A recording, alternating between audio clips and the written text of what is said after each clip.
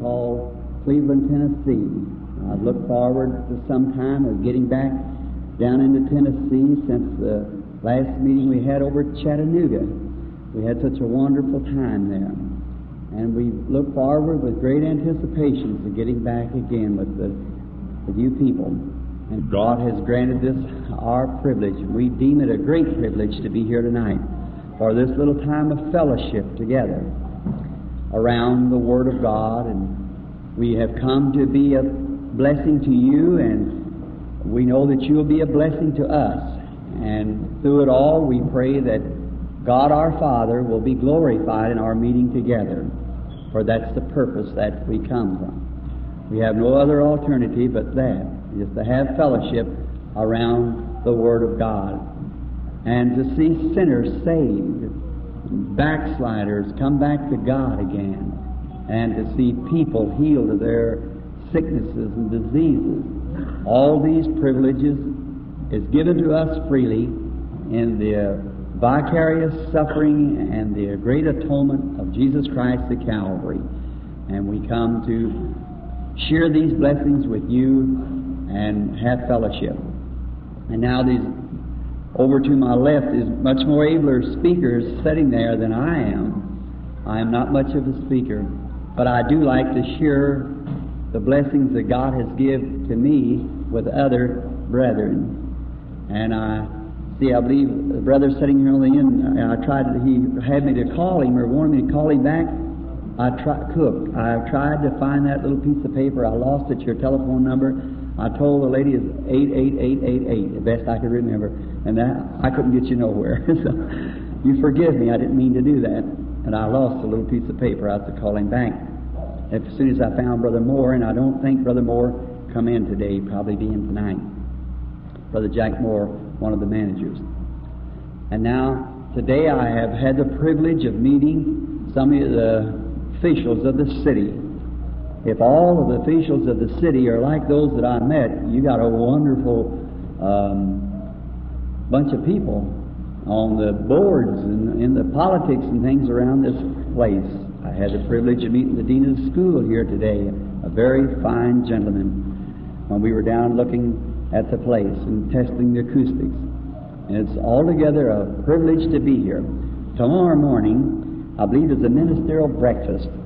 And so the Lord willing, I think this is ministers, usually the Christian businessman, full gospel businessman. I don't think they have a chapter here. If they have, I don't know it.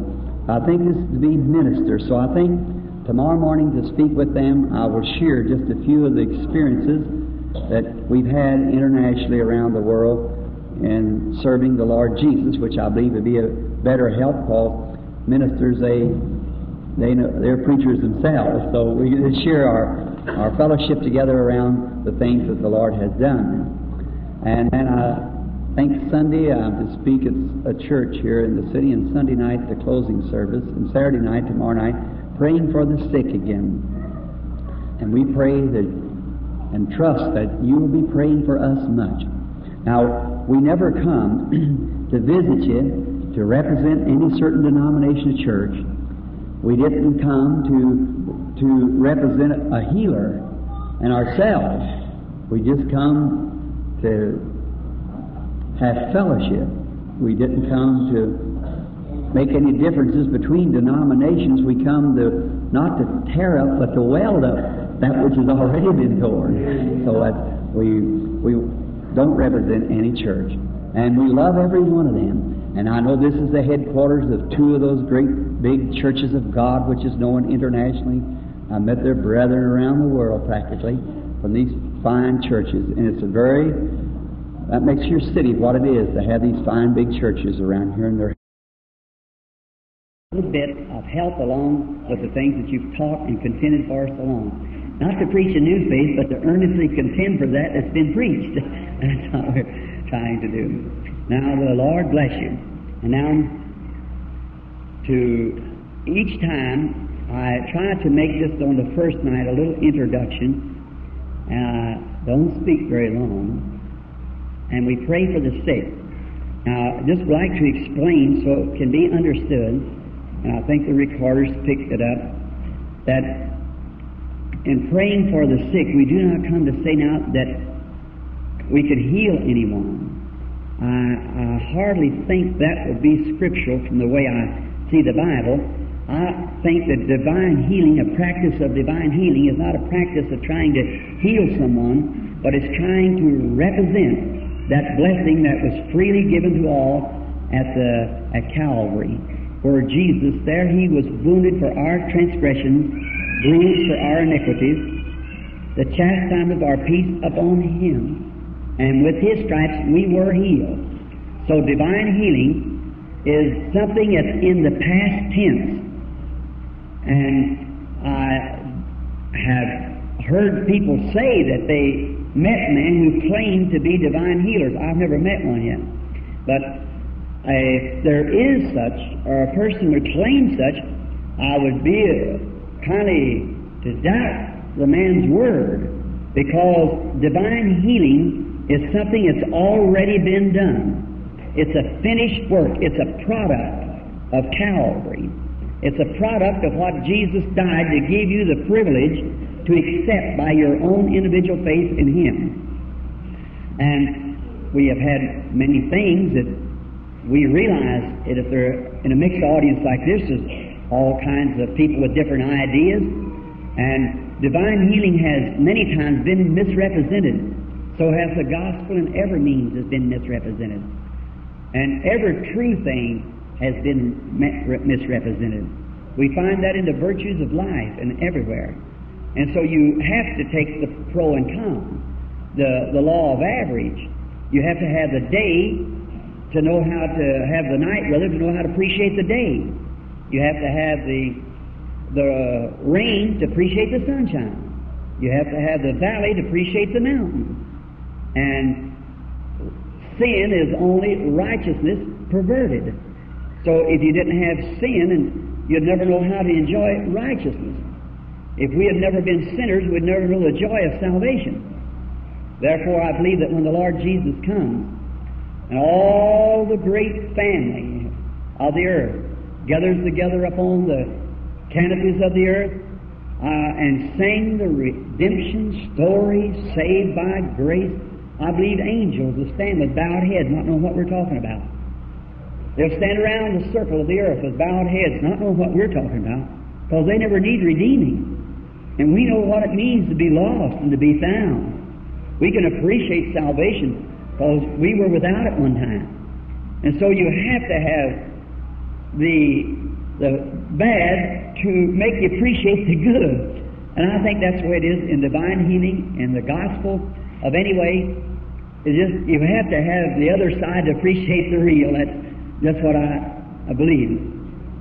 So I'm trusting with all my heart that God will so let us together forget our differences and look straight to the Bible. And I believe that every teaching must come out of the Bible. And I know that God could do things that's not written in the Bible. He can do anything He wants to because He's God. But I'm always a little afraid that we get off on some sort of a fantastic, or some illusion, if we didn't stay with the Bible. But if it's in the Bible, then I believe it's the truth because God said so. We got, thus saith the Lord. I have noticed many times that sometimes we might get, and it does happen that way, we get built up on a fantastic or some little phenomenon or something, and we run off with it. But if you'll just keep it right in the Bible, then you got, thus saith the Lord, and God will honor His word. My word will fail. Your word will fail. And no man is any better than his word. If I couldn't take your word, I just can't believe you, that's all. And that's the way I believe God. This Bible to be His infallible word. And if He has wrote this Bible sent it by inspiration, it's been written by several men in several ages, and not one word contradicts the other all the way through. And it's inspiring. I could read a text here tonight, and I will in a few minutes, God willing. Thousands of years, man has read the same text through every age, and it's just as inspiring at each age. Now, I might write you a letter and say, "Dear brother so-and-so, it was a pleasure to meet you," and how I would express my feeling towards you. And that would be fine. You appreciate that if you're my friend. But you would be the only one that would help. And after a while, that would both come out. There would be no meaning to it at all. After you, the letter would be finished. But not the Bible. Every word is eternal. And when God once speaks anything, He can't take it back.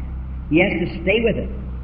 And forever and forever, that word will never, just like a circle, finding a corner in a circle, you can't. It's forever the truth. Now, in the beginning was the Word, and the Word was with God, and the Word was God. Now, what is the Word? The Word is a thought expressed or made manifest. And before God did anything, He thought it, and when He drew the plan in His mind and then expressed it by the Word, He could never take it back. It has to forever be that way. It can't fail. It can't change. Because God is infinite. He's omnipresent, omnipotent, and infinite. If He is infinite, if He isn't God. And if He is infinite, at the beginning, before the world was ever formed, He knew the end from the beginning. He knew the every flea, every fly, every gnat, every person, everything that would ever happen. He knew just exactly what it was before the world ever began. He's infinite. So He, by being that way, could predestinate or foreordain even for the wrath of His enemies to praise Him. He's not willing that any should perish, but He knew by foreknowledge they would perish. So therefore, listen at the Word. The Bible says, speaking of God, now listen, the Bible said that Christ was the Lamb of God, slain before the foundation of the world. The Bible say that? Well, listen now. If He was slain before the foundation, how was He until He was only slain 4,000 years after the world had existed? When God spoke it, it was a finished work when God spoke it. And in the sight of God in heaven, when God spoke the Word before the foundation of the world, seeing what He would have to do, Christ was really slain when God spoke it. This, 4,000 years later, it was manifested. How infallible that Word is. God speaks it, our little finite mind can't fathom it. Because we've got a finite mind and He's infinite. But when He speaks anything, it has to come to pass. Though it lingers, though it goes on, yet in God's ordered time, it's got to be fulfilled. Because God spoke it. And this might encourage you a little bit, you Christians. The poet used to sing the song. We sang it many times in the Baptist church. There is a new name written down in glory tonight, you know. Someone wrote, my name is wrote in the book of life tonight. The poet was fine by saying that. And it's led many souls to Christ. But how wrong he was. The Bible said that our names were written in the Lamb's book of life before the foundation of the world. When was it? When the Lamb was slain, every person that was ever be saved was associated with the Lamb in the slaying before the foundation of the world. That's the only one thing I find with the Christian church today. It's a scare. It's afraid. It backs up. It doesn't understand its privileges. We're living far beyond under the privileges that God has ordained for us to live. We are now, not will be, but now you are the sons and daughters of God. Now. And we try to put it in a millennium somewhere. But now you are. I was thinking the other day on when the Lord Jesus, a man was speaking to me, and he said, Brother Branham, I don't like to disagree with you because I like you. He said, but you try to put divine healing and powers of healing in the church today when it is not. I said, well now, brother, that's only according to what people think, the way they look at things. I said, perhaps we'll do this. I'll show you in the Bible where God gave the church power to heal the sick and raise the dead and cleanse the lepers and cast out devils. I'll show you in the Bible where He gave that power. Now you show me in the Bible where He took it back from the church. It isn't there. He gave it, and once given it, He cannot take it back. He's God. If He would, the man said, well, it's such a privilege for people to sit in wheelchairs and suffer and show God's goodness and so forth and suffering. I said, then Christ defeated His very purpose when He healed the sick then, if God takes pleasure in the people being sick. For He healed the sick whenever He come in contact with them. He healed the sick then if it's God's will for people to suffer then. If He did, Christ defeated His own will when He... Oh my, what kind of a gospel would you have? See? God doesn't run His office. You wouldn't run your office like that. I wouldn't mine, you wouldn't yours. How about God running His? See? God works at one purpose. That's to save and to be good and to do everything He can. It's His pleasure to give His blessing bountifully to His people. But we fail. Not because the power is not in the church. Because the power is not in the Pentecostal church, the Methodist church, you Baptist, Presbyterian, Lutheran, whatever you are, you've got the power, but you ain't got the faith to move that power. Look at these disciples in Matthew the 10th chapter. Jesus gave them power to heal the sick, even to raise the dead. And about 10 days later, we find them miserably defeated. They had a man with epilepsy and couldn't cast the devil out. And Jesus said to them, "O faithful generation, how long will I suffer you? Bring him here to me." And He healed the boy. And when He healed this boy, what's taking place? The disciples come around and say, well, why couldn't we do it? Now, Jesus never said, I took my power back from you. I just let you have it for that one mission you were on. He never said that. He said, because of your unbelief. That's right. Not because of the lack of power, but the lack of unbelief. To operate the power that you have. And if we could ever get it straight in the Word and let the people see it, it operates itself. As soon as the people see what it is. Now, notice these same disciples and how petty people can be, how juvenile and grown-ups can be. In our organizations and in our denominations and in our affiliations and so forth, in our creed, we end them with a period when we ought to end them with a comma. We believe this plus as much more as God let us know. But if we end it with a period, that settles it. That's all. We don't care about what God wants to let us know. This is all we want. And there's what we've done when we made a mistake. Now watch. These same disciples, a few days later, they met a man casting out devils. He was getting the job done. And so they were very jealous. So he goes down and he said, now here, you either come join our rank or don't you do that no more. And the man let him know that he didn't have to join their denomination, their rank. He went up there and he heard Jesus say, whosoever will, so he just received it and went on. And he was getting the job done. While the disciples said, we forbid you. In other words, we'll boycott you. We'll do all of this if you don't do it. Went back and told Jesus about it, and Jesus said, now don't you do that. Said, because no man can do a miracle in my name that can speak lightly of him, and him's not with me, scatters abroad. So there you are. You see what it was? Little petty jealousy of those disciples that was in man then is still in man today. That's right. Because the man was getting the job done. And many times we find people who are getting the job done and don't belong to our ranks, then we want to fly off about it. But it's just that same element, and if it was in the church of 12 that walked with Jesus, it's bound to be in this one and all the rest of them. That's right. So, brethren, we are here to represent the Lord Jesus Christ and His resurrection, and we pray that you'll fellowship around the Word with us. Shall we pray just a moment? Our divine Heavenly Father, we thank Thee for the Lord Jesus Christ, for bringing Him here on the earth and making Him an example of what you expect man to be. We see Him hanging on the cross, suffering, making a way for all these things that we now can appreciate and enjoy. And little do we know how to appreciate them, like we will someday when the veil's lifted. And we see Him laying in the tomb, white and silent, embalmed with a Roman spear through His heart, nail prints in His hand, mockery spit on His beard. Then we see the power of God manifested as we see Him raised from the dead, standing at the tomb, all hail, with a torchlight of hope in His hand, the torchlight of power.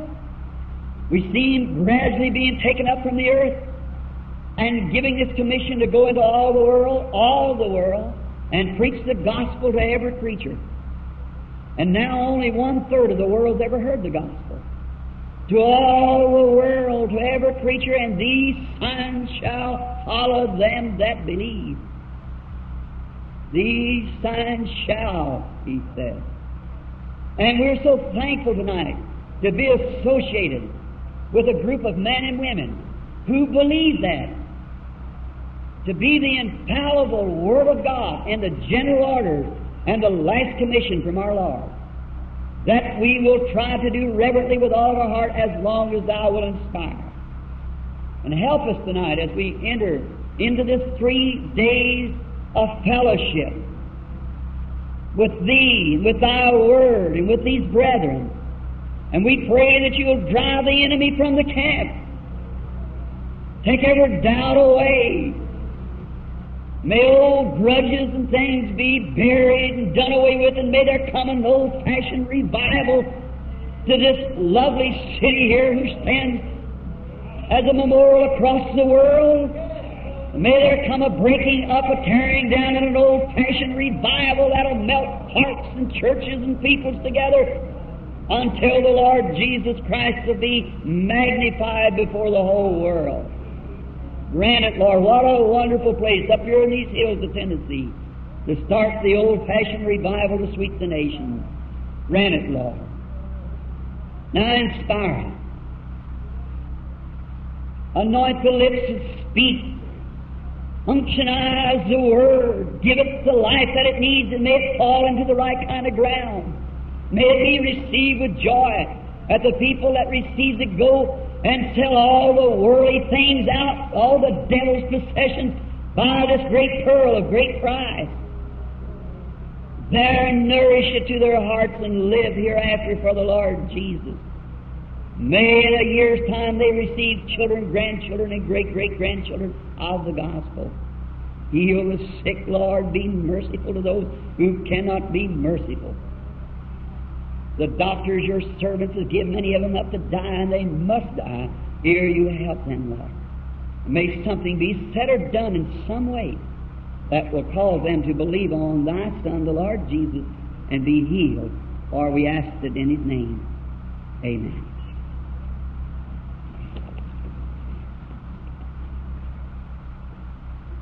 Now to open the Word to you who like to read and mark down the different scriptures that we use, and I know we can't keep this auditorium open too long. It's a school auditorium, and we appreciate the courtesy of this school. God bless them abundantly.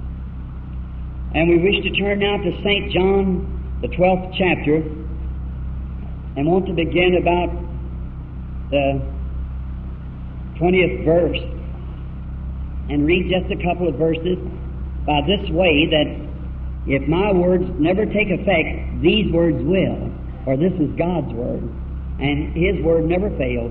And therefore, if we get no more than just the reading of the Word, it'll be a blessing to be here.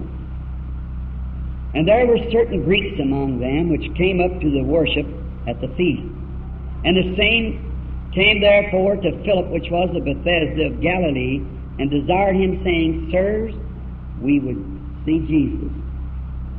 Now may the Lord add His blessings to this word. Now, this was just after many people had come to the feast, because Lazarus had been raised from the dead. And it had caused a great... And people come up to see Lazarus, and they came to see Jesus also. And now, I believe that would be the desire of every heart here. Like those Greeks who came, they had heard of the fame of the Lord Jesus, so they wanted to see Him. Sirs, we would see Jesus. Now, I wonder how many here tonight would like to make that same statement and would want to see Jesus? I'd just like to see your hands go up. You want to see Jesus. All of us wants to see Him. I want to see Him. You want to see Him. And that's the desire of the Christian world, is to see Him. That was the desire of the Orthodox world, of the Jewish church. When Jesus came, they wanted to see the Messiah, but they didn't believe Him when He was manifested. And I wonder sometimes if that just about isn't the way we are too.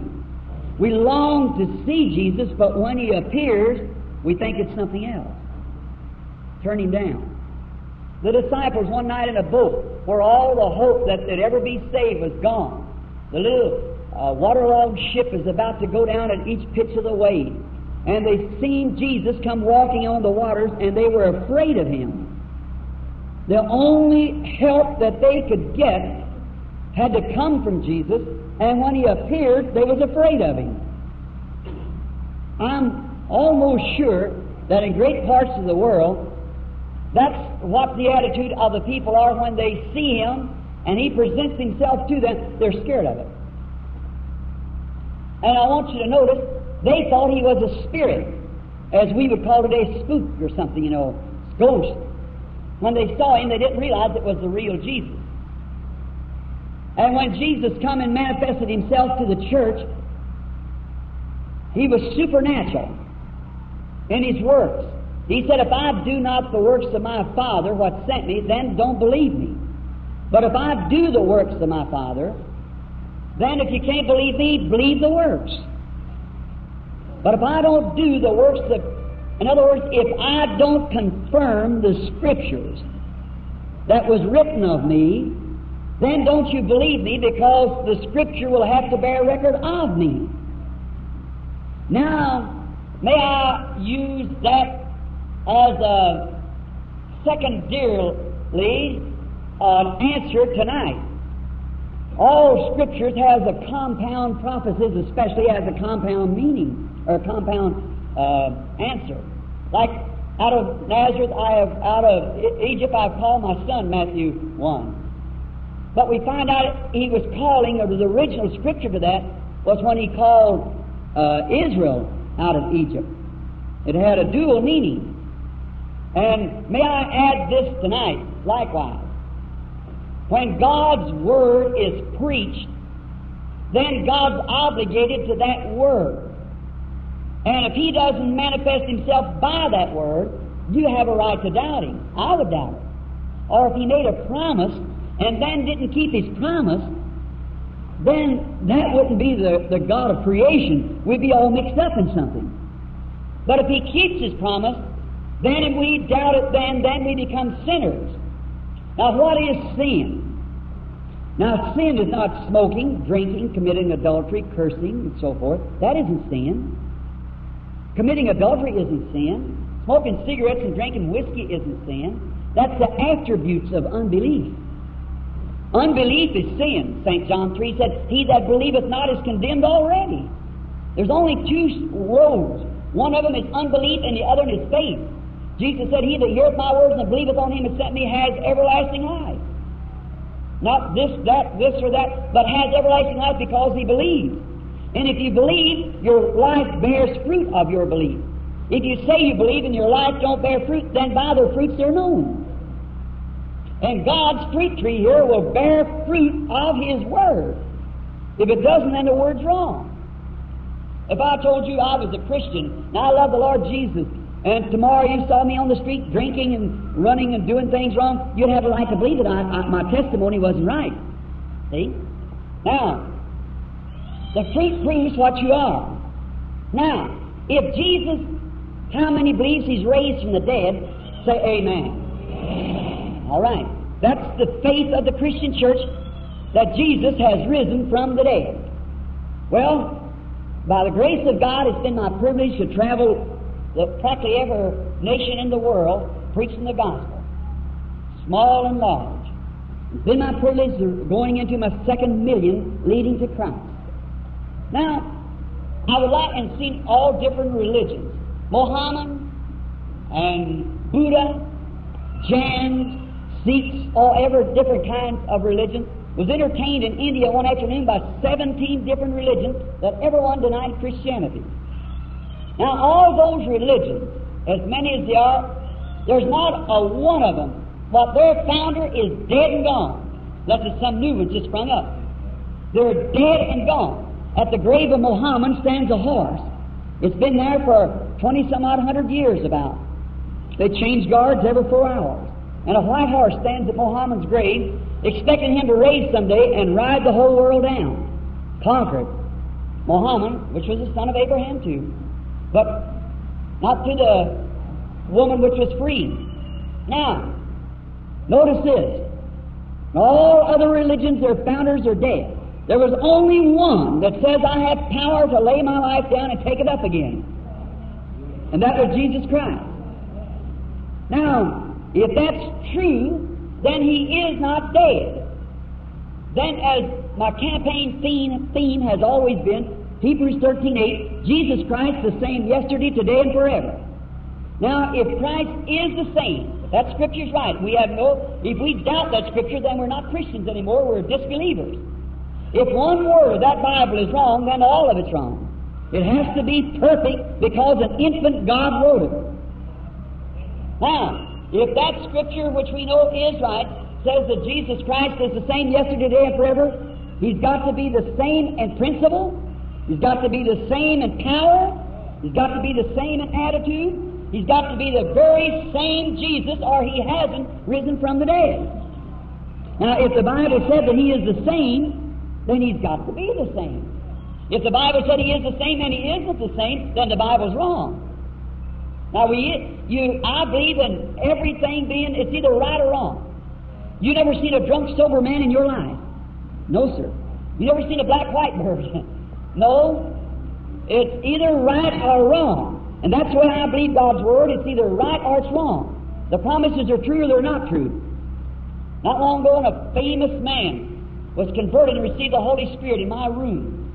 He come to me with such a heartbreaking story and told me what happened. How that he was totally defeated by Muhammad. Marsh Reedhead, president of the Sudan Missions, biggest in the world. He said, Brother Branham, an Indian boy came over and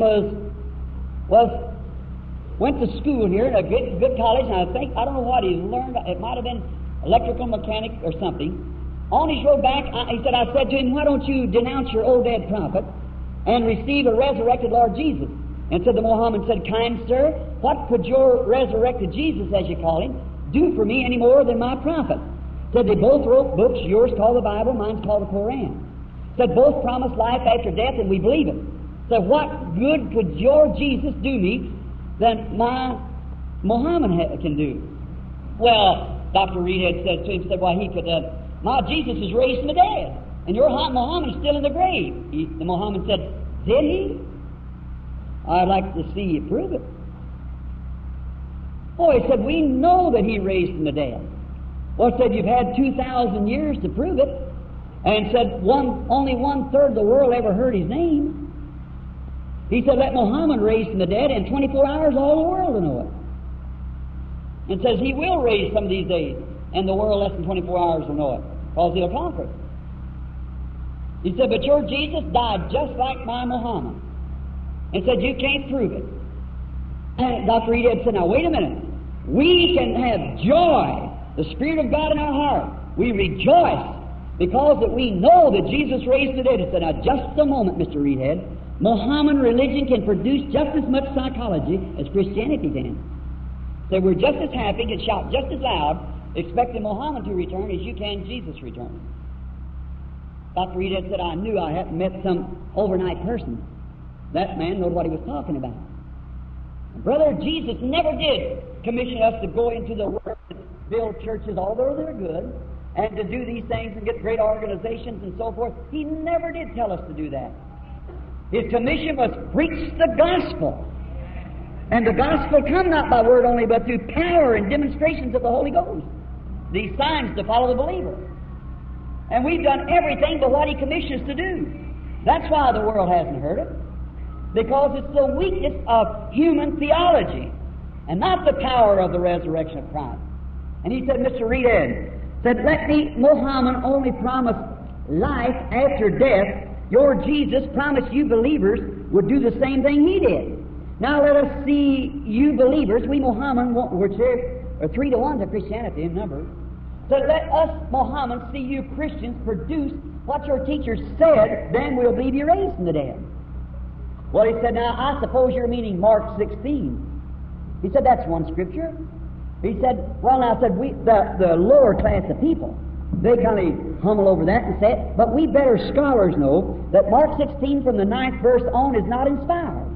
He said, Mr. Reader, what kind of a Bible are you reading? He said, all the Koran's inspired. See there the defeat? It's afraid. Now here it is. I don't want it to hurt, but I want it to get out in your lungs and the heart. See? It's afraid to face the issue. It's afraid to call God's Word right. And you're trying to dodge around it. All the Koran's inspired. But then just part of the Bible's inspired, just the part that you want to be inspired. But then if it all isn't inspired, then it isn't the Word of God. And the Bible said that Jesus raised from the dead, I believe Jesus raised from the dead. That settles it. Now, here some time ago on the Ohio River where I lived, there's a little boy went out and asked his mother, said, Mother, God is so great, can anybody see Him? She said, ask your Sunday school teacher. Well, they asked the teacher, and the teacher said, ask the pastor. The pastor said, no one can see God. He went up the river to the island, 6 miles above Jeffersonville. One day he was coming down after a storm. A rainbow come out. The old fisherman pulling his boat. He looked up at the rainbow and started crying. White beard, as the tears run down his cheeks. The little fellow, so enthused, he run forward and he fell down. He said, Sir, I'm going to ask you a question. Nobody seems to be able to answer me. Can anybody see God? The old fisherman pulled the oars in his lap and grabbed the little boy and said, God bless your heart, honey. All I've seen for the past 40 years has been God. You have to get Him in here to see Him out there. He has to dwell within. Jesus said, a little while and the world will see me no more. Yet ye shall see me. For I is a personal pronoun. I'll be with you, even in you, to the end of the world. That He is the same yesterday, today, and forever. Now, if we would see Jesus, and He's omnipotent, omnipresent, He's got to be in Cleveland tonight. Or He made this promise, wherever 2 or 3 are gathered in my name, I will be in their midst. Now, if we gather here tonight in Christ's name, you can about face see Him coming out of the corners of heaven, walking down to be here. If it isn't, His Word's wrong. And if it's wrong, your faith's wrong, your hope's wrong, you're lost. There's nothing to you. The Longfellow said, Tell me not in mournful numbers that life is just an empty dream. The soul is dead that slumbers and things are not what they seem. Life is real and life is earnest. The grave is not its goal. Dust thou art, to dust returnest was not spoken of the soul. Lives of great men all remind us we can make our lives sublime with partings leave behind us footprints on the sands of time. Brother, footprints is possession. Ministering brethren, don't be afraid to put footprints where God has told you to go. Amen. It's possession. He told Joshua, everywhere the soles of your feet set, that's yours. Amen. We don't back up. We take what God said, and that's the truth. No matter what the opposition is, how great it seems and how difficult it seems, if God said so, it's yours. When He gave it to Joshua, He said, I'll take all the Hittites and Philistines and give it to you. Joshua had to fight for every inch of ground, but God was with him. And every inch of ground you'll cover, brother, to make footprints, you'll fight your way through. But take the sword of the Spirit, brother, and move right on. Footprints is possession. If we went tonight down into the city to find Jesus, what type of person would we look for? I just want to see if He's the same yesterday, today, and forever. What type of person? We will look for some person dressed different from other men. Someone maybe with a great big turban on top of his head, great long gowns are flowing from him, walking down the street. If He's the same yesterday, today, and forever, He wouldn't be dressed like that.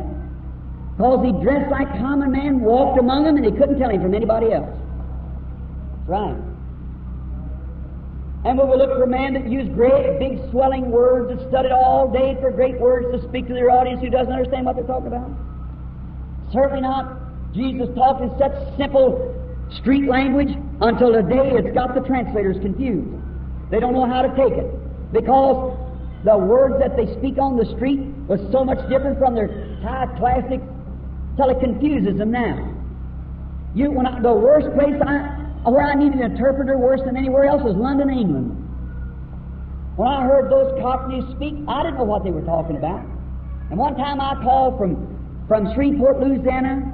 I was calling to New York City, and right here in America, they had to get someone at St. Louis. The little operators did. Well, that little northern girl couldn't understand what the southerner was singing. And this little rebel couldn't understand what the Yankee was singing. And they had to get somebody to interpret between them right here in the United States. So Jesus used the common language. This, Brother Branham, I thought you did preach under the Bible. That's right. The Bible said the common people heard him gladly. He talked like they could understand him. Where would we find him? In the great high cathedrals and big places of the city? No, sir. Not if he's the same yesterday, today, and forever. He came to the common people. They refused him in the big cultured places. They had a classic of their own. And he didn't fit in with their program. I hope he would today. He might not. But I don't think he would. He didn't then, so he wouldn't now if he's the same yesterday, today, and forever. So what would we look for? Will we look for a scholar out of some seminary? I don't think so. They asked him, where did he get his scholarship? Or where did you get this learning? What school did you come out of? We haven't got one record he ever went to school. He's the same yesterday, today, and forever. The Bible said he was. Now, if I want to introduce him to you tonight as your Savior who you know, there's only one difference in Jesus tonight that he was then. That's his corporal body. His corporal body is at the right hand of God. His spirit is here doing the same thing that he did. So now we'd have to find we'd have to type his life. Now there's got to be somebody right and somebody wrong. They just can't, there's 969 different denominational churches. And there's got to be somebody right and somebody wrong with all that. Now quickly, I've got about 10 minutes before we start praying for the sick, if God willing. Now I want to ask you something.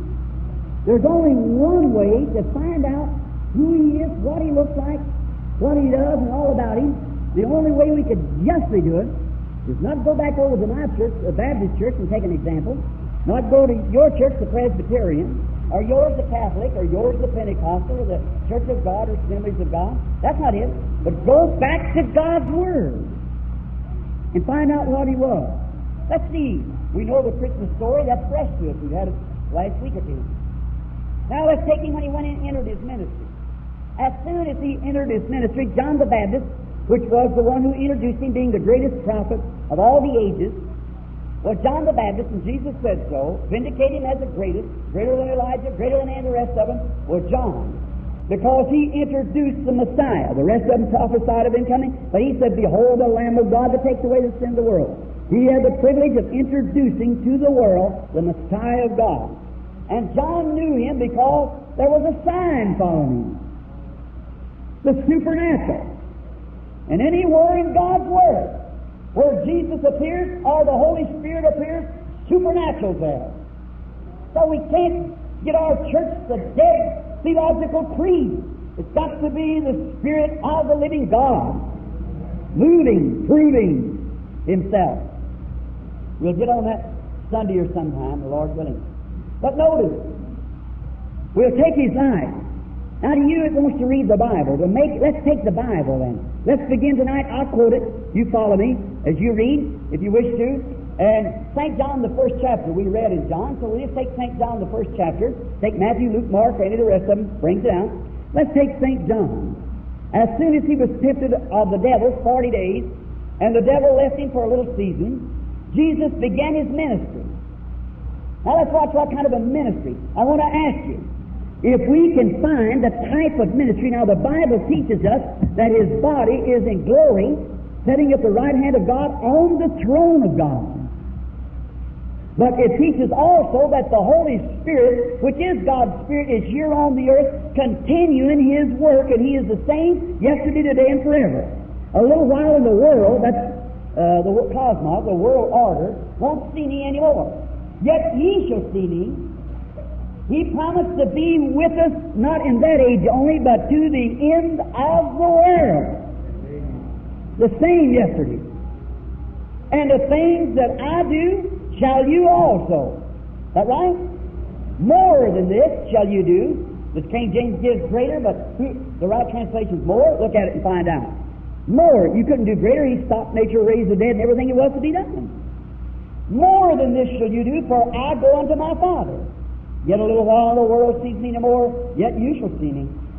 Ye shall see me. How long? Every generation to the end of the world. Oh, I love that. That's God's Word. That's where the Holy Spirit teaches, right there. Right on, that man shall not live by bread alone, but by every word that proceedeth out of the mouth of God. And let me give you sick people something right here. Jesus was, he was God. God was in Christ, reconciling the world to Himself. He wasn't just a philosopher. He wasn't just a prophet. He was God. A woman said to me not long ago, I don't mean to call anybody's religion. You'd know if I have to make the source Christian Science. And she said to me, Mr. Branham, you put too much emphasis on deity of Jesus Christ. You make Him a God. I said, He wasn't a God, He was the God. She said, oh, Mr. Branham, He wasn't divine. I said, oh, yes, He was. She said, you brag too much on Him. I said, I can't brag enough on Him. Said, well, if I'll prove to you by the Bible that He wasn't nothing but a man, just an example, will you believe it? I said, if the Bible places it that way, I believe the Bible, yes. Because there's where my hopes are set, on the Bible. And she said, I'll prove it to you by the Bible that He wasn't divine. The Bible makes it clear that He wasn't divine. I said, let me see it. She said, St. John, the 11th chapter. Jesus going down to the grave of Lazarus, the Bible said He wept. I said, well, what's that got to do with it? She said, well, that proves He wasn't divine, for He couldn't weep if He was divine. I said, that's thinner than the broth made out of the shed of a chicken that starved to death. I said, that has nothing to do with it. I said, He was a man, the Son of God, in flesh, but in spirit He was deity, God. He was a man going down to the grave weeping, but when He stood there and straightened that little figure up, the Bible said His own beauty we should desire Him, maybe not very big, straight up, and said, Lazarus, come forth. And a man been dead 4 days, stood on his feet and lived again. That was more than a man. That was deity speaking through lips. I said, it's true. He was a man when He come down off the mountain hungry, looking around on some trees there to find something to eat. When He searched the tree over to find some figs, and He couldn't find nothing to eat, He was a man when He was hungry. But when He took 5 biscuits and 2 pieces of fish and fed 5,000, that was more than a man speaking. That was a man hungry, but God feeding. Right. He was a man when He lay in the back of that boat that night, when 10,000 devils of the sea swore they'd drown Him, and the winds a blowing, a howling, the mast poles broke the oars, the little ship waterlogging her plunging, the devil was lightning gleaming on top of every wave and glistening his eyes and shining. I got him now. He was a man laying in the back of that boat where the winds and waves didn't disturb him. He was a man laying there asleep, tired like any other man. But when he put his foot up on the brail of the boat, looked up and said, peace, be still, and the winds and the waves obeyed him. That was more than a man. That was deity speaking from him. It's true that he was a man when he cried at the cross, my God, why hast thou forsaken me? He was a man living there, hanging there on the cross. But when He rose on Easter morning, breaking the Roman seal and opening up the tomb, He proved He was God. Or the poet said, living He loved me, dying He saved me, buried He carried my sins far away, rising He justified freely forever. Someday He's coming, oh glorious day. To thrill the hearts of every man and woman and poet or anything else that ever lived from that time, to know that He was more than a man. He was a man. He was the God-man. God was in Christ reconciling the world to Himself. I can see Him as His ministry starts. We'll follow Him in a few minutes. In His ministry, He began healing the sick, praying for the sick. Great signs begin to follow. Now listen closely. I'm going to be just a little over time. There was such a lovely audience to speak to. All Spirit-filled. What could happen here tonight? Oh. Then, as we see Him as a man standing in human flesh, but praying, and signs begin to follow Him. There was a man got converted by the name of Philip. And as soon as he got saved, he wanted to find his buddy. His name was Nathaniel. That's a good sign he got saved when he tried to tell somebody else. And anyone that finds anything good likes to tell somebody else about it. So he goes around the mountain several miles, about a day's journey, where Nathaniel, a real staunch Jewish believer, orthodox, gun barrel straight, he goes around the hill to find him. Philip was found Nathaniel out in his garden under a fig tree or a tree, praying. And so he called him and said, "Come see who I have found. Jesus of Nazareth, the son of Joseph." Now listen close.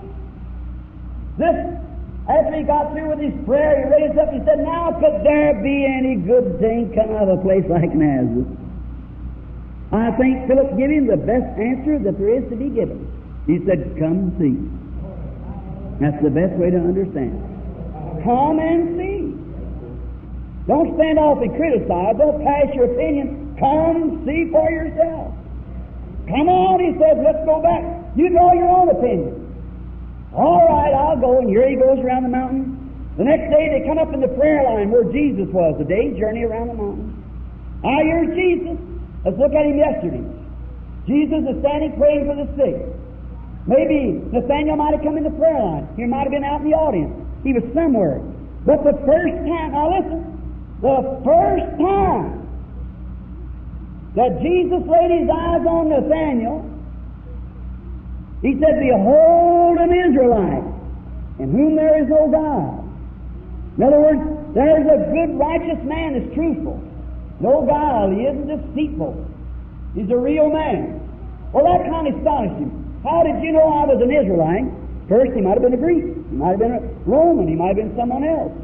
And the next thing you know, how did you know that I was so honest and upright? "Whence knowest thou me, Rabbi?" How did you know that? Now, here stood the Jews standing around.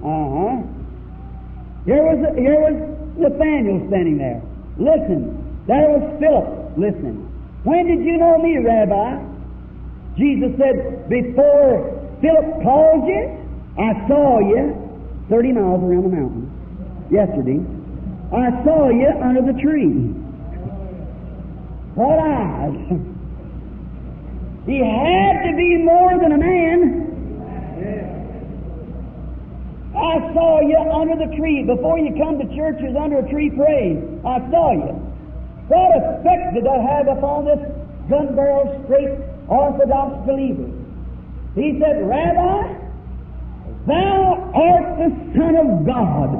You are the King of Israel." That settled it. Jesus said, "Because I told you that, you believe sure that was the sign of the Messiah."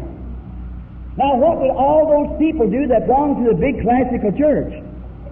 The Jews. They said, "This man is doing that by Beelzebub." Beelzebub. That was the chief of the fortune tellers, the devil. And we all know what fortune tellers is of the devil. So he said he's Beelzebub, the chief of the fortune tellers. Now look, the true in heart recognize the sign of the Messiah. "Thou art the Christ, the Son of the living God." Jesus said, "Because I said this, you believe me? You'll see greater things than this." But the church members said, "He's Beelzebub." Jesus turned and said, "You can speak that against me and I'll forgive you." But just so children will understand it. You speak that against me, the Son of Man, it'll be forgiven. But when the Holy Ghost has come and does the same thing, to speak a word against that will never be forgiven in this world or the world to come. But be careful. It'll never be forgiven because they say he has an unclean spirit. You see it? That's the beginning. Now watch, just for a couple of quotations. That was Jesus yesterday. If he's the same today, he'll have to be the same. That was his ministry yesterday. Let's follow him from St. John. Here comes Peter up. His name is Simon. You're a big old burly-looking fisherman, big greasy fishing apron on him. Come down, sit down on the side of the log or something, listen to him preach. When he come up to Jesus, he said, Pete, your name is Simon. Your father's name is Jonas. How do you know that? Your name is Simon. Your father's name is Jonas, but I'm going to give you another name. Call you Little Stone from now on. Peter. I can imagine Peter said, "Oh Lord, here I am." Notice, we see him again. Let's follow him just a little farther. We see him in the 4th chapter. He goes up to, he's going down to Jericho. If any of you have been in Palestine, Jerusalem's on the hill, Jericho's in the mountain, or in the valley. And Samaria's up around the other way. But he had need. Now I want to catch that part there. He had need to go by Samaria. Why? Let's watch now. You know, the Bible's a love letter. Do you know that? My wife will write me a letter. She'll say, "Dear Billy, I'm sitting here tonight. I'll be overseas. I'm thinking of you," and so forth. That's what she's saying on paper, but I can read between the lines. Because I love her. She loves me. You love the Lord, you just read that, it just comes right out. You know, it's a love letter. He wrote to his church. You can't understand it. He's hid it from the eyes of wise and prudent and reveal it to babes such as will learn. See? It ain't seminaries and education and scholarship. It's being in love with the Lord. Notice, here he comes. And now, he went up to Samaria, and it's about noontime, so he sent all his disciples into the city to buy some victuals. And while he was, it's kind of a little panoramic there like this, and some vines growed up. He's sitting against the wall, leaned back. Oh, a Jew about 30-something years old, but he looked to be 50, they said. St. John 6 had just declared him, said, "You say you've seen Abraham and you're just about 50 years old otherwise?" But his work gives such a strain on you as a young man that looked old. And he's sitting there leaning back, and a woman of ill fame. We won't have to go in that, you know what I mean? Prostitute from the street, as we believe her here. So she came out to the well. Maybe she'd been out all night and just got up. Maybe the truth of it is she couldn't come there while the virgins was coming. There's a difference, a segregation right then between right and wrong, but it's all mixed together today. But when they come up to the well to get the water, Jesus sitting there, and he said, "Woman, bring me a drink." And she said, "It's not customary for you Jews to ask we Samaritans such. We have no dealings with each other." He said, "But if you knew who you were talking to, you'd ask me for a drink." Said, "I'll bring you water, give you water." She said, "The well is deep and you have nothing to draw with." And on it went. The conversation went at length. She said, "Our fathers worship, and our father Jacob drank at this well, and you say, we worship in this mountain, and you say at Jerusalem." And the conversation went on. What was Jesus doing? Now you have to take my word for this. He was contacting her spirit. The Father had sent him up there. He didn't know why, but he was waiting. So when he talked to the woman, now listen close. When he was talking to the woman, he found her trouble. Said, "Go get your husband." That was her trouble, is that right? Go get your husband. You talk about waters of life, so that's what she needed. Said, "Go get your husband." She said, "I don't have any." He said, "That's right. You've got 5. And the one you have now is not your husband." Now listen to the woman. Now what did Nathanael say when Jesus done that on him? That "Thou art the Son of God, the King of Israel." That was the Jewish attitude. Now what's the Samaritan attitude? What? Said, "You said right," Jesus said. "You said right, you don't have any husband." She said, "Sir, I perceive that you are a prophet." Now listen, we, the Samaritans, we know that when the Messiah cometh, he'll tell us these things. He'll tell us all things. But she didn't know who he was. She knew that was the sign of the Messiah, so he must be a prophet of the Messiah, because she knew that when Messiah come, and they hadn't had no prophets for years, so she knew that looks like the sign of the Messiah. She said, "We are taught to believe that the Messiah, when he comes, he'll do that. But who are you?" He said, "I'm he that speaks to you." Amen. I'm he. Into the city she went and said, "Come see a man that told me the things that isn't this the very Messiah?" If that was the Messiah then, that he done that, and He's the same yesterday, today, and forever. He has to do the same thing today if He's the Messiah. Is that right? Now, one more. A little woman one day had a blood issue. She went to the doctors. They'd done all they could. I'm not against doctors. God bless them. There are servants, there are gifts to the public. But no medicine heals. The doctor won't say his medicine heals. Doctor can't heal. He don't say he's a healer. If he does, he healer. You know what I mean? Heal. So if I was cranking my Ford and it broke my arm, and I run in and said, "Dr. Healer, heal my arm right quick. I got to crank my Ford." You know I need mental healing. The only thing he can do is be set my arm. Well, I say, "Is it healed? Can I go ahead and crank my car?" Oh no. He just sets the arm, leaving it for God to heal. Psalms 103:3 said, "I'm the Lord, heals all of thy diseases." What if I cut my hand and say, "I'm bleeding to death, Doc. Heal my arm up right quick." That cut. He couldn't heal it. He just sew it up and leave it there so God could heal it. That's all. He's the Lord. Medicine don't build tissue. Medicine keeps clean while God builds tissue. Just same as soap and water does to your hand. All right. Now, notice, the Word doesn't contradict themselves. God's Word always runs perfectly smooth through the Bible. Now, this statement now. This little woman had done all she could. The doctors had done all they could. They were honest. They couldn't help the woman.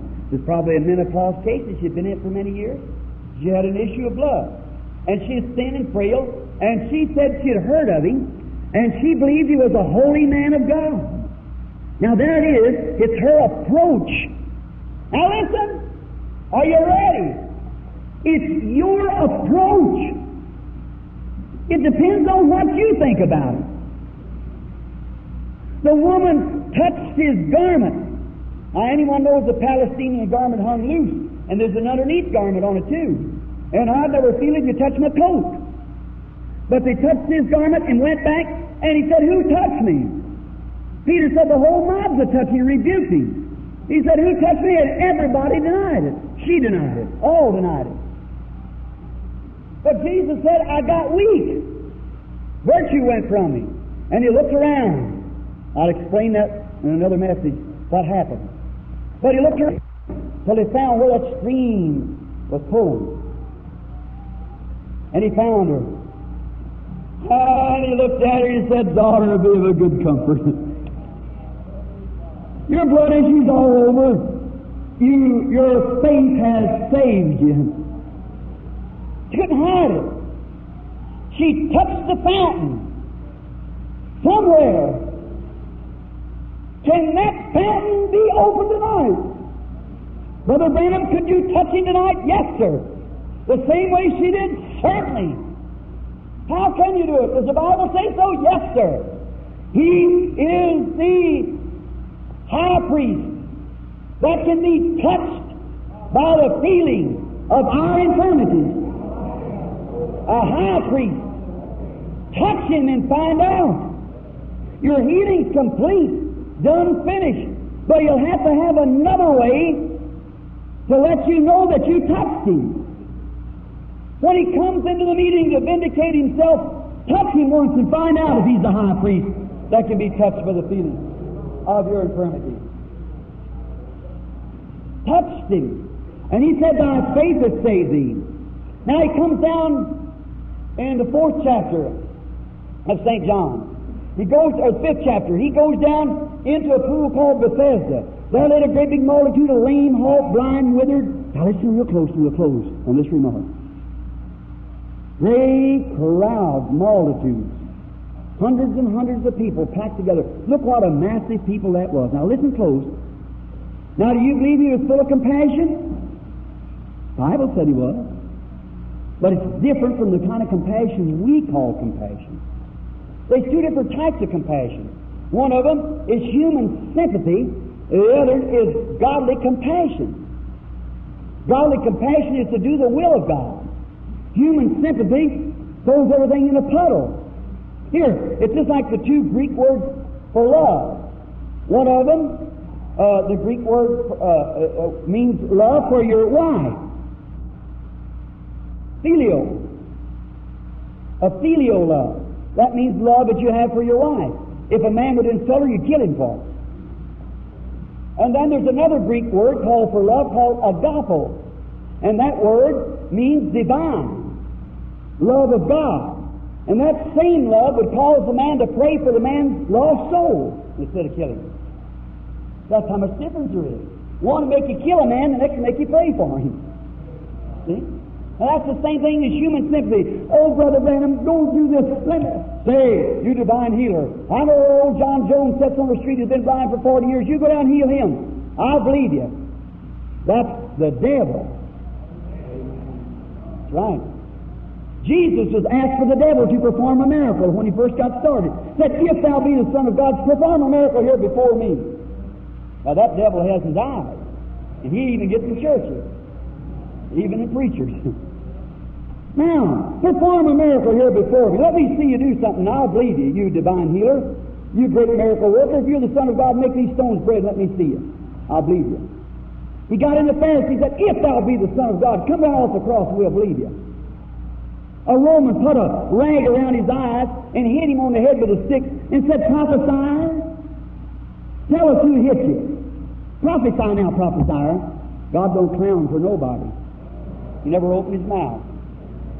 No, he never said a word. He didn't feel any virtue. But the woman that approached him right and touched his garment, she got virtue. She got her desire. This other guy was condemned and went to hell for it, no doubt. That's the difference. It's your attitude. It's what kind of environment you create around you by your belief or unbelief. So get away from all your superstitions and create around you an environment. That's the difference. It's the environment that makes the difference. A hen should lay over her egg to hatch it, but put it in an incubator under the same warmth condition it'll hatch anyhow. It's the environment that makes the difference. Now, Jesus goes down into this pool. You go down some steps into it, and in there was a circle of water. And once in a while, an angel come down and blowed it back up and made of troubled water. You living here by this river know what a troubled waters are, surely. Current going one way and waves coming another. And it was coming from these spouts that run down, then it come waving back. Everyone who's stepping in first got healed of what disease they had if they had faith to believe it. Many criticized it, made fun of it, but the Bible said it was an angel. I believe it. God always makes a way. Jesus come into this pool, and there lay people that was lame, blind, halt, and withered. That's right, brother, this is what the Bible says. Look at that mess. Arthritis, blind, mothers of water-head babies, all kinds of afflictions. And here comes the Son of God just a few days after that woman touched his garment, walking right through that crowd. Where's all that compassion? Never touched a one of them. He looked around until he found a man laying on a pallet. Now, we Southerners know what a pallet is. You have to use a different word up north because they don't know what a pallet is. I was raised on one. A pallet.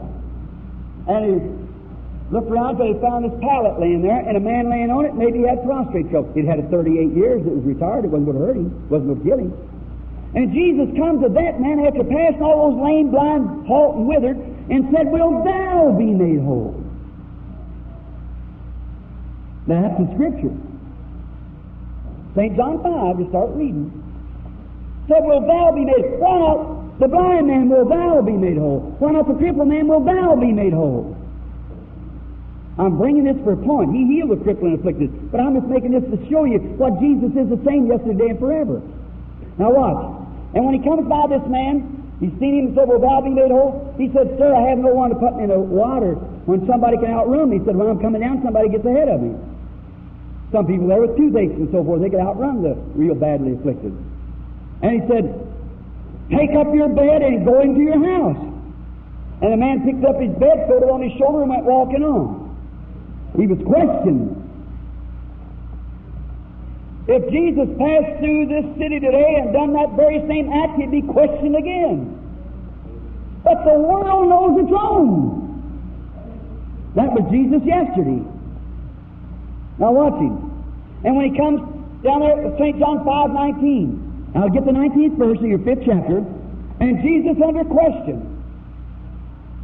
What did he say? Now listen.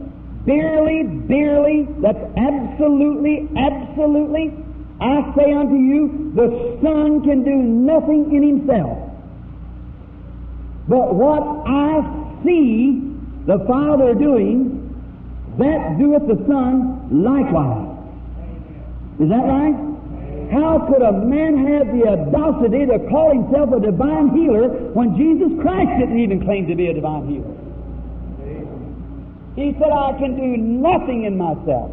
Now that's either the truth or it isn't the truth. He said, I only do as the Father shows me. I do nothing of my own will, or nothing of myself. The Father don't impress it on me. He shows me what to do. Is that right? I do nothing, as he got it, St. John 5:19. I do nothing in myself, but what I see the Father doing, that doeth the Son likewise. The Father worketh, I worketh the other two. In other words, I just act out in drama what the Father shows me to do. I just go do it. Look at the grave of Lazarus. Father, I thank thee. Why did he leave Lazarus' house? You go away. They sent for him to come, he just kept on going. Your pastor do that, you'd ask him out of the next deacon meeting. But you see, he went on. And when he said he knew, God had told him. Now, Jesus either told the truth or he didn't tell the truth. He said he'd done nothing till the Father showed him first what to do. He saw it in a vision first, and the Father showed him. He did nothing else but what the Father showed him. And the Father had showed him when he was away the certain amount of time. The Father, he said, our friend Lazarus sleepeth, but I'm going to wake him. I'm glad for your sake it wasn't there, because you'd be begging me to pray for him. I know it ain't the will of God. I'm going to wake him up. He has to be buried and lay there 4 days before I can wake him up another one. He knew it. And when he stood by the grave, he said, Father, I thank thee, thou hast already heard me, but I say it for these who stand around. Lazarus, come forth. That was all was necessary. He did it because the Father had showed him what to do. Now, here it is, friends. Jesus said, now listen close, we're going to pray. He that believeth on me, St. John, I believe about the 14th chapter, the 7th verse. He that believeth on me, the works that I do shall he also. More than this will he do, for I go unto my Father. Is that what he said? These signs shall follow them that believe. A little while, and the world, the cold formal world, after his physical being be taken away, they won't see me no more. No matter what happens, they won't see me. But yet ye shall see me. Now there's going to be a world till he comes, and there's going to be a ye till he comes. Ye shall see me, for I will be with you. I will be in you. I'll be doing the same thing that I've done in my own flesh. I'll be in yours, doing the same thing to the end of the world. Then Jesus Christ is the same yesterday, today, and forever. Now, the Bible said that God has set in the church first apostles or missionaries, both the same word. How people ever want to be called missionary, I don't know. I think apostle is better. But apostle means one sent. What does missionary mean? One sent. Apostles, prophets, that's seers, evangelists, pastors, and teachers. 5 different offices God has set in the church. You can't cut 4 of them out and leave the rest of them. You've got to take them all. God has set it. A pastor's not an evangelist, evangelist's not an apostle, apostle's not a seer, and so forth. It's all to the edifying of the body of Christ. Now, my friends, if Jesus Christ will come into the church tonight, right here now, and will prove and do the very same thing that He did when He was here on earth, will you all receive Him as for your healer, Savior, or whatever you need? Will you raise your hands to Him and say, I will receive Him? That's a broad statement. And that's one you better know what you're speaking of before you say it. Now let us pray just a moment. Heavenly Father, it seems like there's no place to stop when we start on your word with such a fine listening audience. And I pray thee now, kind Heavenly Father, that you will speak now. Your servant has spoke at length. And seemingly the audience has received the word. But one word from you will do more than all I could say in a many lifetimes. So as I have spoke of Thee, Father, I pray that You will confirm this word. It may be a little different from the old school of thought, but Thou hast never bound Yourself to any school, for You're God. And I pray that You'll make Yourself known tonight and will manifest Your great power and Your great love among the people. And when we leave here tonight, may this audience on the road home down the little street here and across the hill there, and maybe someone with a lantern going to their little house or a flashlight, may they, like from Emmaus, those disciples who came from Emmaus, said, did not our hearts burn within us when He talked to us along the road? And Father, we know that that day, on that resurrection day, that great first Easter, little did they know that that same Jesus that was been alive with them for 33 and a half years was alive again. And He was walking with them. But when He got them in the room to themselves, the doors closed behind them, He did something. Just like He did it when He was here on earth, before His crucifixion. No man could deny it, for He is the only one who could do it. And they recognized it was Him, because He did it just the way He did before His crucifixion. And it proved that He was the same. And now, Father, may You do the things tonight here at this church as You did when You were here before Your crucifixion, that this little audience might see and know and believe that You've raised from the dead, and Your love is to them, and You want to express Yourself, and You're trying to get them to have faith to believe in Your finished works. I ask it as we submit ourselves to Thee, in Jesus' name, amen. God gives the preacher put his office. Now there's some man-made preachers, there's some God-sent preachers. See, man-made preachers are just out for money and things, but a God-sent preacher is out for lost souls. See, and that's what the trueness of heart is. Now Jesus Christ has raised from the dead. Now He has appeared, and He sent a gift. That's a vision. It's to see visions, and just His Spirit working. No matter how much, I have no control of it. I can do nothing of it at all. It's your own personal faith. Maybe tomorrow night I'll get into that. For you see, it's not me, it's you that does it. Now, we can't call everybody to the platform at once.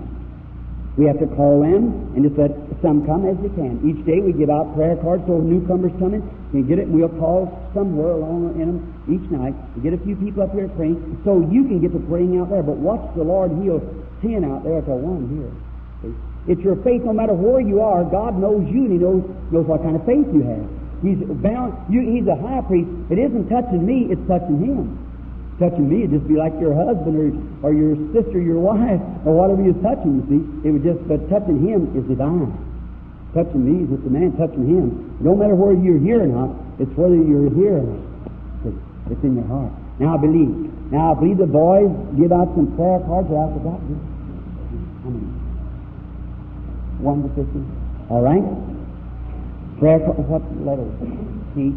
All right. My son gave out the prayer cards this afternoon, and he said that he gave out T 1 to 50. Now, we can't stand them all at once because there may be some that have to be packed up and so forth, and we just have to call them just a few at a time. So now, let's start from number 1 tonight. Maybe tomorrow night we might start from 20 or somewhere. We'll start from somewhere. But let's start from, look here, it's a little card, and it's got my picture on it. And then on the other side, turn it over, it's got a T and a 1. And let's see who has that T1. Would you raise your hand? Be real reverent. Get real quiet now and be real reverent.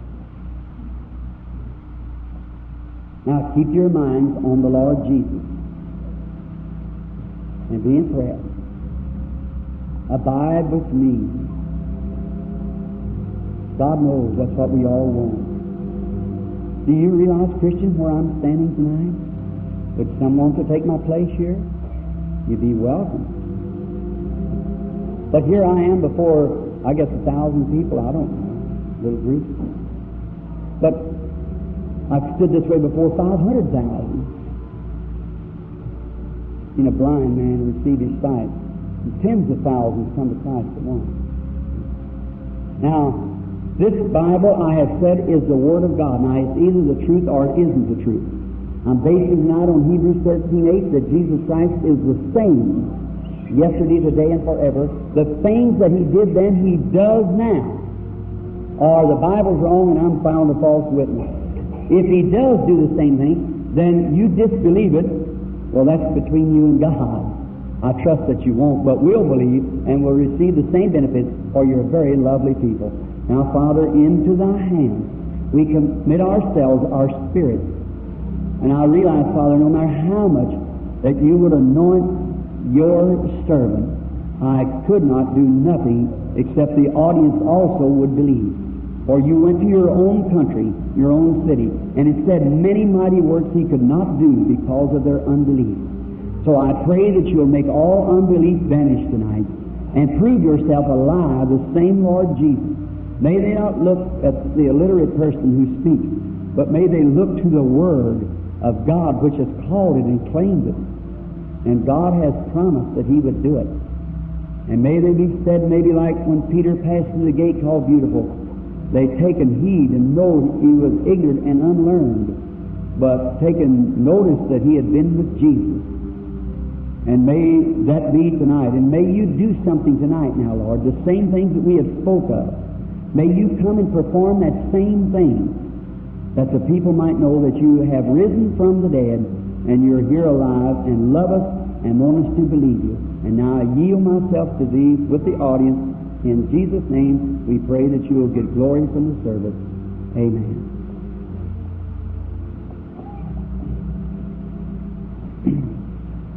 Now, just keep your children next to you. There's only one thing that usually causes trouble, that's epilepsy. That's the reason we keep the platform empty if possible. Now, be real reverent. Now, we're in church. In church. Now, be real reverent. I just want you to turn this way for just a moment. Now, here tonight, there's, I guess, hundreds of sick people here. And I've clearly made it that no man can heal you. Your healing is already done. You have to accept it. But God, through gifts of preaching the Word, maybe some minister come and explain the Word so you wouldn't need anything else. It settles it. But through another gift of seeing. Now, here is the man standing here. I suppose we're strangers to each other. We don't know each other. Now, this man and I are different ages, born miles apart, years apart, never met before, but right now. This is our first time meeting. I've never seen him. He never seen me, as far as I know. He's here for some cause. I don't know. I couldn't tell you. But he looks healthy enough. Now, if I'd say, there's a woman sitting there in a wheelchair, anybody can see that. I'd say there's a lady sitting here with glasses on. She's got bad eyes. Anybody can see that. Well, what's the matter with this man here? There's the miracle. Now, if Jesus has raised from the dead, He knows this man. He's known him ever since he was born. He knowed him before he was born. Yea, before the world began. He knowed that we'd stand here tonight before the world began. He knowed it would be a testimony to you if He so made it before the world began. Now, the man could be an infidel, could be an atheist, he could be a critic. If he is, watch what happens. If he's a Christian, watch what happens.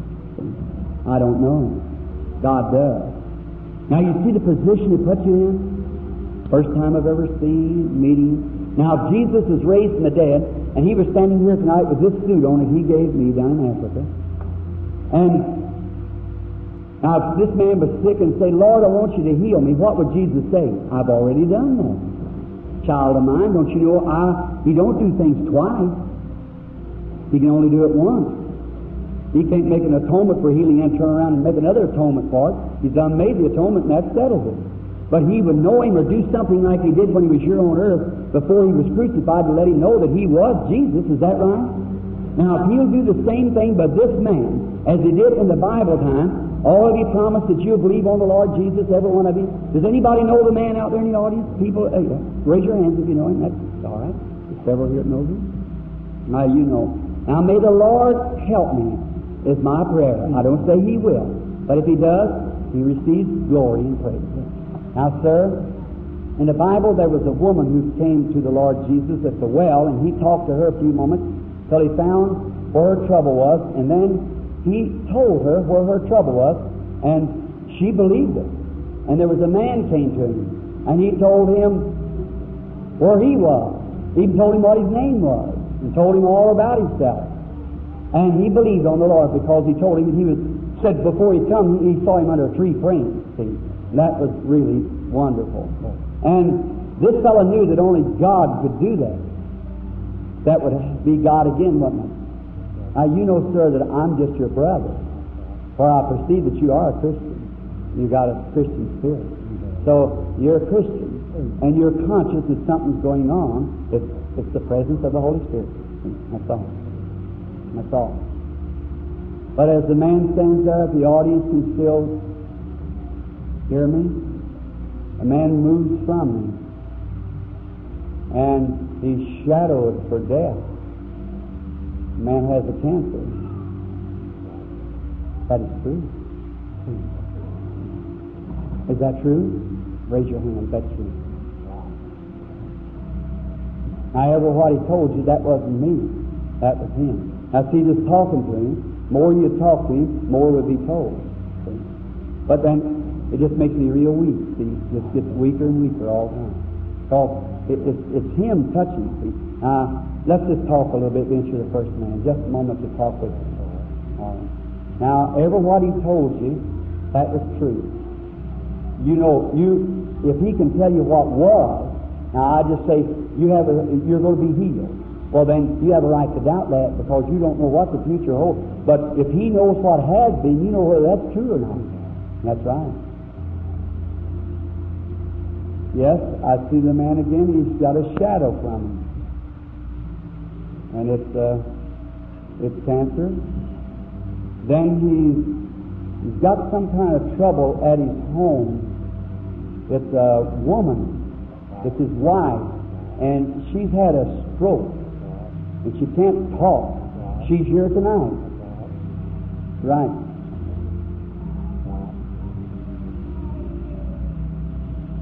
They call you Ben, don't they?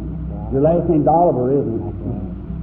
You believe that it's the Lord Jesus? Something cheers you, know. You believe that? And Heavenly Father, Thou hast said, these signs shall follow them that believe. If they lay their hands on the sick, they shall recover. This I ask in Jesus' name. Amen. God bless you, sir. Go now. As you have believed, be it unto you as you have believed. And God bless you, my brother. God bless you. Everyone have faith and believe. Do you believe with all your heart? Be real reverent now. You're in the presence of the Holy Spirit. Now, real reverent. You have to know that this comes from somewhere supernatural. Now, it's up to you what you allow it to be. Whatever you think of it, that's what you will draw from. Your opinion, your approach to it. Now, here's a man. I suppose we're meeting first. I don't know you. I don't know you. No. All right, sir. Then you're here for some cause, some reason. I don't know that, sir. You're aware that I don't know. I have no way of knowing that. Only except it would be revealed to me or showed to me. Now, if Jesus is the same yesterday, today, and forever, and I be His servant, and I perceive that you have a Christian spirit too, so you're a man and I'm a man. And here we are, you are coming here for some reason to the one that loves you, and I'm just yielding myself to see what He'll say to me to tell you. He's wonderful. You're conscious that something's going on.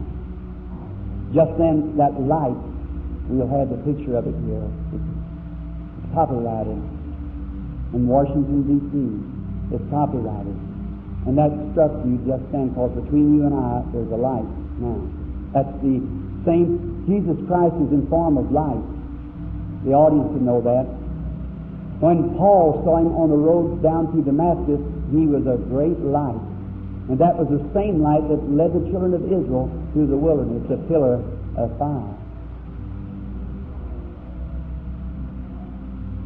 And you are not only a Christian, you are a minister. I see you at the pulpit. and I see in a room begging or agonizing about something. What you're here for me, you want spiritual help, and you want me to pray for you that you'll receive spiritual help. And you're not from this city. You come from another city, and that city would be kind of north. And it's a big place where there's a lot of super highways run. It's got a great big place like it's Washington, D.C. That's where you're from. Thus saith the Lord. And I see here by an elderly looking person. It's a woman. And I see her younger, and she's holding you. That's your mother. And you want me to pray for her, for she has heart trouble. That's thus saith the Lord. You believe, sir? Our kind Heavenly Father, the Lord Jesus raised from the dead, and now I pray and bless this man in the name of Christ, the Son of God, that he will receive that which he has believed for. In Jesus' name, amen. God bless you, my dear friend. May He add His blessings. Have faith in God now. You out there in the audience, just believe with all your heart. Now, howdy do? We are strangers to each other, are we, sir? We never seen before, I suppose. You saw me from the audience, but never knowed you. This is our first time of meeting.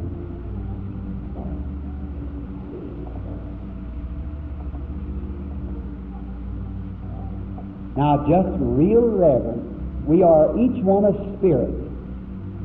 You can't crowd it into one night. What demons are, how they act, and their spirits too. We'll get to it a little later. Be real reverent. Something happened. You're ready. Just keep praying. It's out in the audience. It's not going to be up here in the prayer line. Just keep praying. Something taking place. I was only conscious of it as I felt it by the Holy Spirit. Someone touched him just then. The high priest. Not me. It only answered this way. Now the man, you know I don't know you, know nothing about you. But Jesus Christ knows you. He's known you since you were born. But I see you're suffering with a tremendous nervous condition. One of those types that hurts you. Makes you think deep and always planning things you never get to. That never happens that way. Always, as we say, crossing bridges before you get to them. Taking other people's worries on yourself. And besides that, you have a growth on your foot. Your growth on your foot.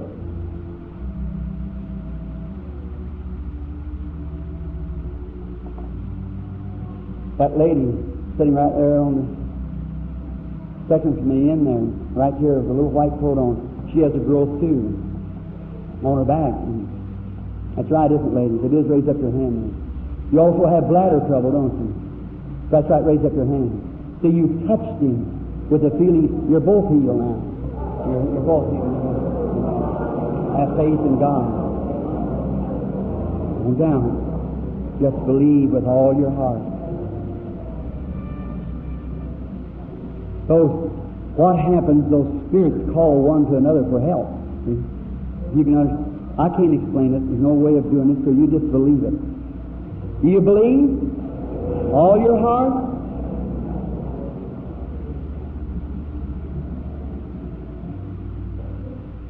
Jesus said, thou canst, if thou canst believe. If thou canst believe.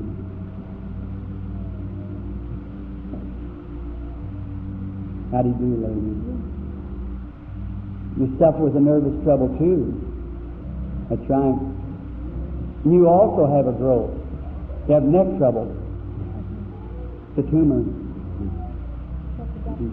That's right. Strange how the Holy Spirit would say the same thing He did. Must be operated, either God has to heal one. I couldn't take it out, but God can. Do you believe that? Do you believe? All right, I want you to believe with all your heart. If thou canst believe, Got bladder trouble too, don't you? You believe that God will heal you? With all your heart? Just happen to see that. Just have faith in God. Little lady you sitting next to her raised up a few minutes ago. If thou canst believe, have faith in God. You believe that God make you well? Our Heavenly Father, I ask in Jesus' name for her healing, and may it go from her. In Jesus' name I pray. Amen. I rejoice and be happy and believe with all your heart that this man hears you. Have faith in God. The Bible said have faith in God. It's a female trouble and a tumor, isn't it, ladies? With a little red coat on. That's right, isn't it? He thought he'd get by with that, but he didn't. That's right. Hold your hand up if that's true. Your faith touched him. Amen. The lady next to you has a chest trouble there, doesn't it? Lady sitting with your handkerchief up to your mouth. Have chest trouble. You're real nervous too, aren't you? That's right. Raise up your hand. The lady. God bless you. Have faith in God. Believe. The Bible said believe. How do you do, sir? The Lord Jesus is wonderful. Are you believing? Don't move around. Just be real reverent. Just a moment.